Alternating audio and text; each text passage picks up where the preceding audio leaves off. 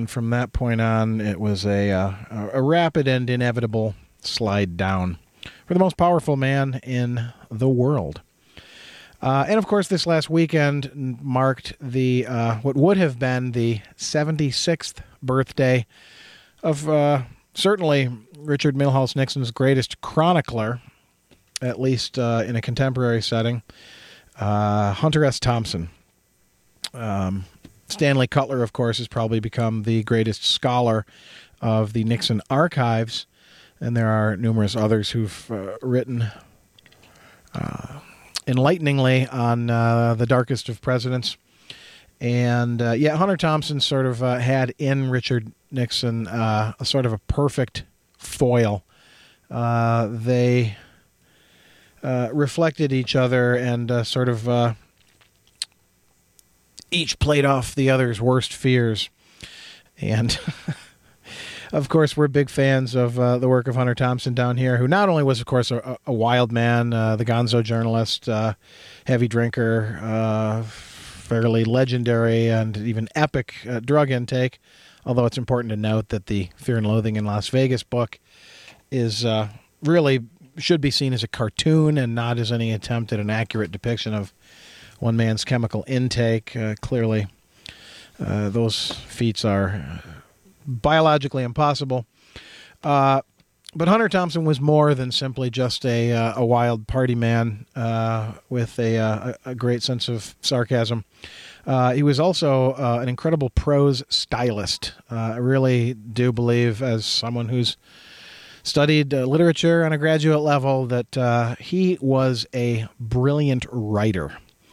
And in addition to that, his grasp on the nitty-gritty and the workings behind the scenes of the American political system make him a really important writer historically, not just aesthetically, but for his sort of on the ground look at the campaign of George McGovern in 1972 in the context of what was happening in America at large in reaction to Nixon's sort of non-campaign. That was a year where Nixon sort of stayed off the campaign circuit, too busy being president, while his henchmen in the organization, known unironically as CREEP, pretty much ran the campaign for Nixon's re-election.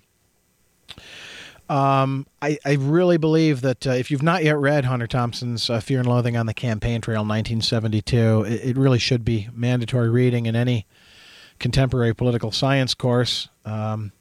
It's very compelling read. I, in fact, read it every 4 years, every presidential cycle. I jump back into that book. And, of course, I learn more about that particular campaign, but it really gives you an inside feel for the madness, the nonstop need for momentum and cash that a political campaign in modern America requires. So I think that'll be the textbook to study in years to come, decades to come, even perhaps 100 years from now. I think Hunter Thompson's body of work will stand up as not just reflective of its time, but reflective of America at its best and at its worst. And, of course, certainly that's something we do here on Gray Matters is look at both. Sadly, sometimes a little bit more the latter than the former because, of course, we're hopeful that our country can always be better, that it can live up to its purported goals and ideals.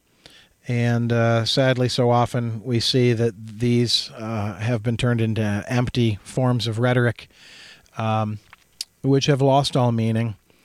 For example, the very concept of citizenship, I think, is kind of falling by the wayside. If you remember back to the George W. Bush presidency after the 9/11 attacks, once the war had begun, a lot of people were sort of, how do we behave now? Do we sort of go into a World War II mentality? Will we be rationing food and resources? This is a pretty important crisis. What to do? And the comforting words from President W. were shop as normal. And so citizenship was essentially merely a matter of participation in the marketplace. Continue to buy goods. Of course, sadly, we've become not a nation that manufactures goods any longer. We were told that was too expensive because American workers are so fussy and fidgety. They need the big money. They need the expensive benefits programs, which back when I was a kid in the early 60s, we were told those are the very things that make America great, that make America strong. We have a healthy and robust middle class with a strong manufacturing base. This is what makes the country great. Well, a couple of decades go by, and suddenly the context of Detroit as a economic power changes. Admittedly, that's largely because of the failure of the big three to read the change in the market's demand for smaller cars, more fuel-efficient cars. There's a sort of an arrogant stubbornness there to that. But the workers sort of left in the lurch when the previous wealth turns into a liability.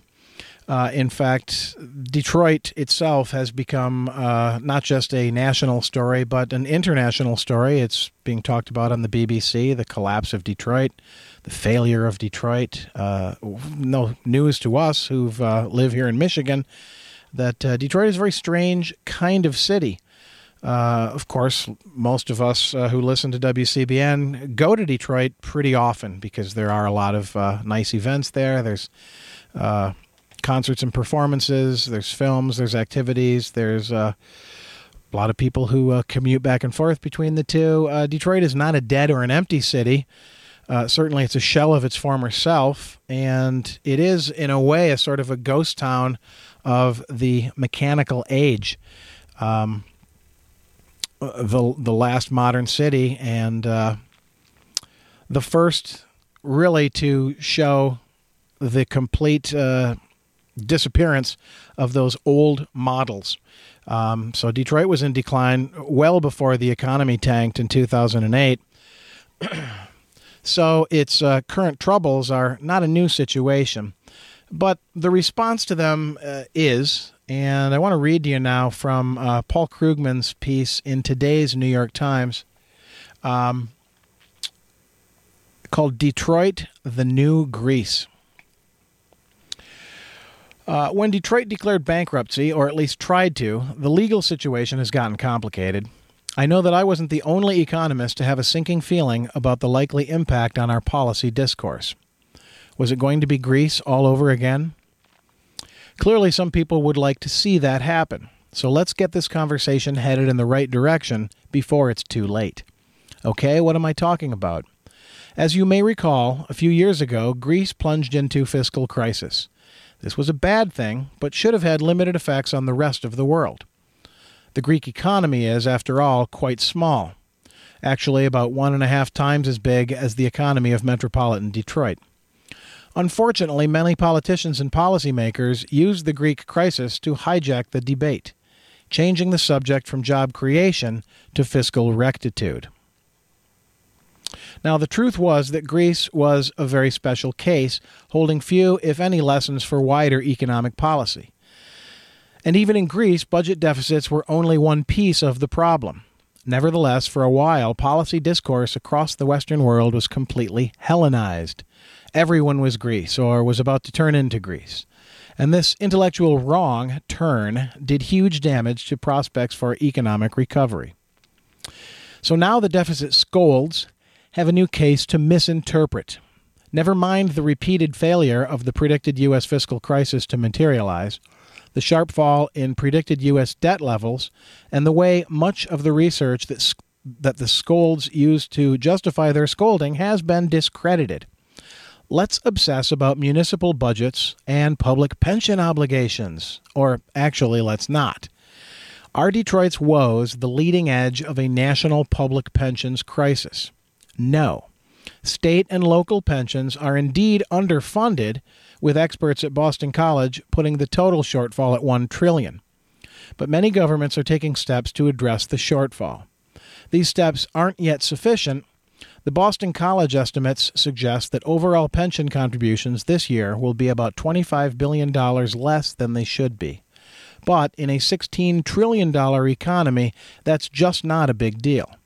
And even if you make more pessimistic assumptions, as some but not all accountants say you should, it still isn't a big deal. So was Detroit just uniquely irresponsible? Again, no. Detroit does seem to have had especially bad governance, but for the most part the city was just an innocent victim of market forces. What? Market forces have victims? Of course they do.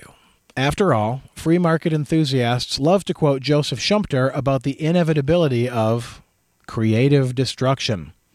but they and their audiences invariably picture themselves as being the creative destroyers, not the creatively destroyed. Well, guess what? Someone always ends up being the modern equivalent of a buggy whip producer, and it might be you. Sometimes the losers from economic change are individuals whose skills have become redundant. Sometimes they're companies serving a market niche that no longer exists. And sometimes they're whole cities that lose their place in the economic ecosystem. Decline happens. True, in Detroit's case, matters seem to have been made worse by political and social dysfunction. One consequence of this dysfunction has been a severe case of job sprawl. Within the metropolitan area, with jobs fleeing the urban core even when unemployment in Greater Detroit was still rising, and even as other cities were seeing something of a city center revival. Fewer than a quarter of the jobs on offer in the Detroit metropolitan area lie within 10 miles of the traditional central business district. In Greater Pittsburgh, another former industrial giant whose glory days have passed, the corresponding figure is more than 50%. And the relative vitality of Pittsburgh's core may explain why the former steel capital is showing signs of a renaissance while Detroit just keeps sinking. So by all means, let's have a serious discussion about how cities can best manage the transition when their traditional sources of competitive advantage go away.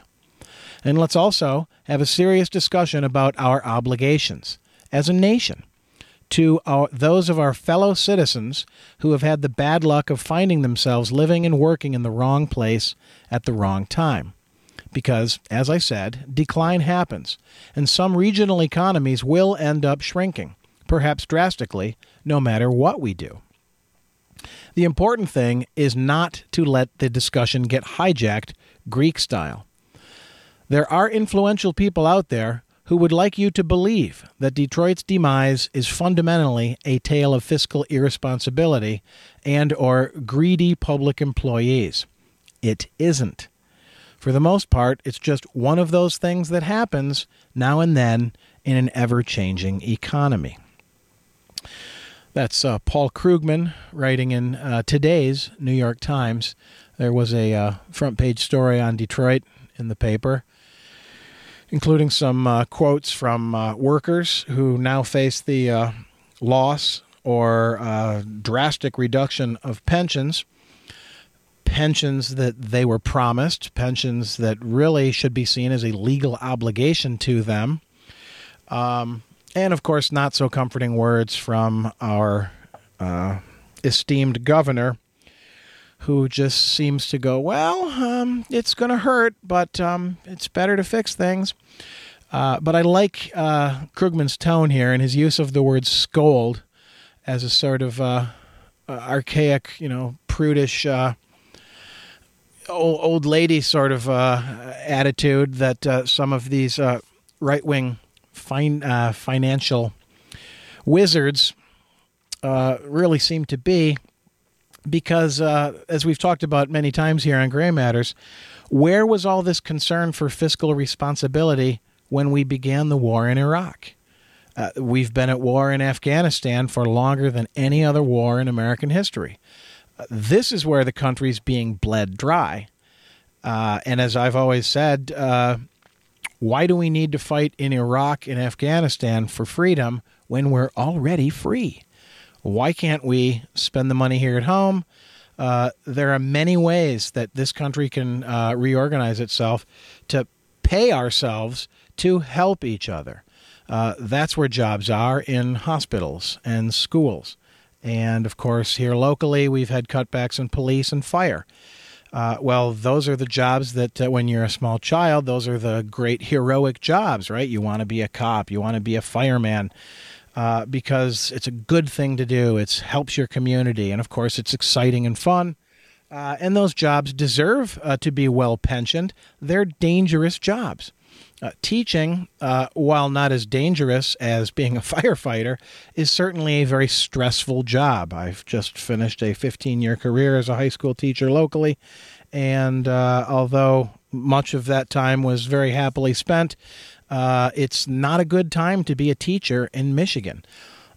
With the decline in future pensions for new teachers, what kind of quality schools will we have? Well, that doesn't really matter to the state government, or at least to the Republicans in the state government, because they see the business model as the answer to all problems.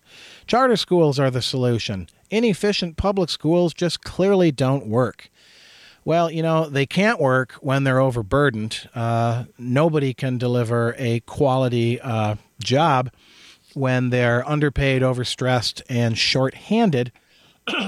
And when the product is children who represent ostensibly our future, you'd think there'd be more concern, but there's never really been anything but lip service and chin music from Lansing with regards to the true needs of our children here in the state of Michigan, at least. And I had occasion during last week's art fair to stroll down Liberty Street and take in all of the nonprofit booths. That's my favorite part of art fair, and I hope you had a chance to go up and down there too. It's great to see anybody who wants to have a table out there. WCBN used to have a table, but I think it's just a bit of a hassle for us as a radio station to do that. But lots of local political groups, religious organizations, public service outfits, representing the political parties, you name it. A lot of interesting things there. And I always stop and chat with whoever's manning the Republican table. I look at their pins, see if they have any Nixon pins. So, speaking of Nixon, I'm going to have to get to Nixon in a moment. And the articulate young man with whom I spoke, arguing is not really the thing that you do because it's a pointless argument. They believe so stringently in their ideology that you're not really going to make much headway with a Kool-Aid drinker. But it's interesting to hear what they have to say. And this young man seemed convinced that, as Mitt Romney said, 47% of the people don't pay taxes, and why should I do anything to help them?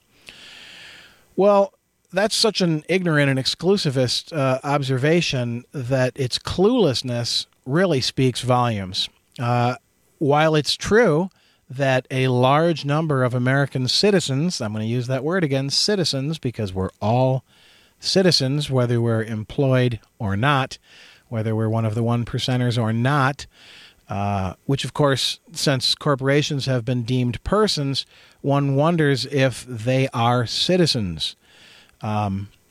Interesting question, one that I don't really trust the current Supreme Court to arrive at any reasonable conclusion on, but it seems to me that's kind of an important question. Whose side are you on, Mr. Corporation?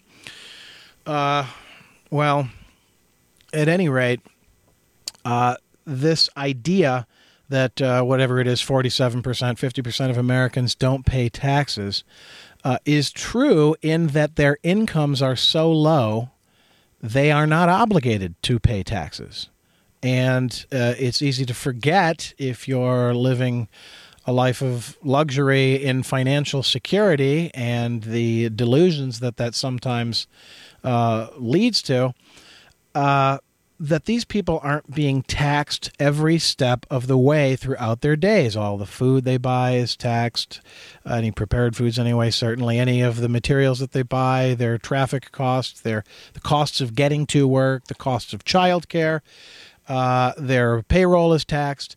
They pay taxes. In fact, it's easy to argue that they pay a greater share of taxes than Mr. Corporate Citizen. And, of course, when I raised this point to the articulate young Republican that, well, corporations don't pay their fair share, he said, well, they're not really obligated to because their function is to provide jobs. They, out of the kindness of their hearts, give us jobs. And so since they're job creators, they shouldn't be obligated to pay taxes. Well, they make profits, and profits go above and beyond the hand-to-mouth living that this so-called 50% of Americans who don't pay taxes don't ever enter into a world where profits become part of their economic package. Their only retirement option is probably what meager holding Social Security will have for them. But, of course, the catch-all umbrella of, socialism, it's all just socialism, and we all know socialism doesn't work. That's the old Republican canard. While, of course, socialism has functioned freely and effectively and efficiently for the military-industrial complex throughout the latter half of the 20th century, right up till today. So socialism works for them, and socialism works for Sweden. Now, I'm not, of course, arguing here that we need to become socialists, but certainly there are elements of that in all the major European governments. It's important to note that Otto von Bismarck had a more socially progressive structure to his economy than the American economy has, and that's Otto von Bismarck. Okay, that's a while ago, and he's to be to the right of him is a little awkward for a democratic republic. Anyway, those are just some things that are a part of the world we live in, and it's our duty to contemplate them, even though it sometimes brings us anxiety and pain to do so. It brings me a little bit of anxiety to note that there are only 4 minutes left, and I've not really done my Nixon here that I said I would do. I've just been talking about local and economic things. So we may just have to postpone the Nixon activities for another week. But, of course, all year is a Nixon tribute down here on Gray Matters on WCBN FM Ann Arbor. So maybe I'll have time to read you just a couple of short excerpts from Stanley Cutler's book, Abuse of Power. Yazoo City Calling, of course, will be up at 7 o'clock here on WCBN FM Ann Arbor. I believe Mick will be sitting in tonight for longtime host and actually creator of the program, Jerry Mack, who's got some business to take care of tonight. As does Dick Whaley, who will be rejoining me in another week or two. I believe he may be back for next week's show. He's been a very busy guy this summer as well. By the way, one last opportunity to stitch together the legacies of Hunter Thompson and Richard Nixon. Thompson's book, The Great Shark Hunt, subtitled Gonzo Papers Volume 1, Strange Tales from a Strange Time, gathers together a series of magazine articles he wrote in the late 60s, early 70s. The book is actually dedicated, as I flip here to the dedication page, to Richard Milhous Nixon, who never let me down. And take that for all it's worth. Because if you think about it, Nixon, if you expected the worst, Nixon never really did let you down. Oh, and by the way, if you, like me, and I suspect Dick Whaley as well, consider Richard Nixon to be sort of your secret favorite cartoon supervillain, you really have to track down the last episode, or the most recent episode, of Futurama. Wow. Just mind-bending satire about Saturday morning cartoons, marketing and merchandising towards children during said cartoons, and violence in those cartoons. And, of course, you know, if you follow the Futurama show over the years of its sort of checkered career, Nixon has appeared regularly as a character. He's a head in a jar like all the ex-presidents. And there's one great episode where Nixon's head, using Agnew's headless body, buys the body of Bender the robot, and so Nixon's head in a jar sits on the robot body. And there's a great image of a giant robot Nixon later in the episode smashing down the White House saying, "Who's kicking who around now?" But you got to see this last episode of Futurama with the Saturday morning cartoon thing. Tricky Dick and Rosemary Woods using the editing equipment to censor the excessive violence in the Saturday morning cartoons. It's quite a treat. Isn't that his brain? Yeah, Nixon's brain. His severed head. Yeah, in the head in the jar. And that's the way we like to think of Nixon down here, a head in a jar.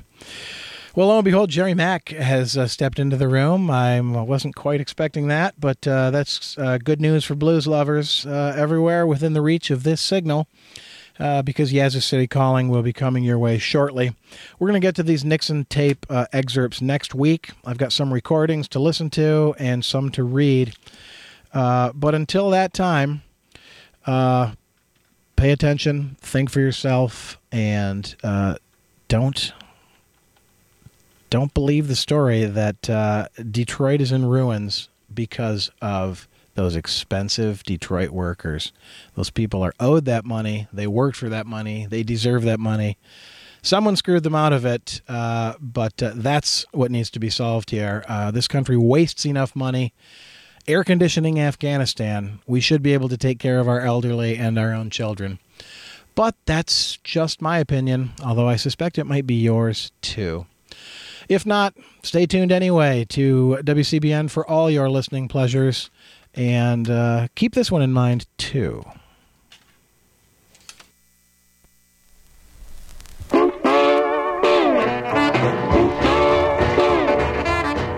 From the Delta to Chicago, New York to St. Louis, Memphis, Texas, Detroit, Michigan, and the California coast. Across this great land, the voice of the blues comes your way every Saturday afternoon from 3 to 5 p.m. It's called Nothing But the Blues, and since 1975, WCBN has been the vehicle through which the true roots of the blues travels the highways, back roads, juke joints, inner city clubs, smoky rooms, and back porches of America right to your doorstep. Join me, Jerry Mack, for an excursion into the true American musical experience on Nothing But the Blues, Saturdays from 3 to 5 p.m., right here on WCBN FM, Ann Arbor.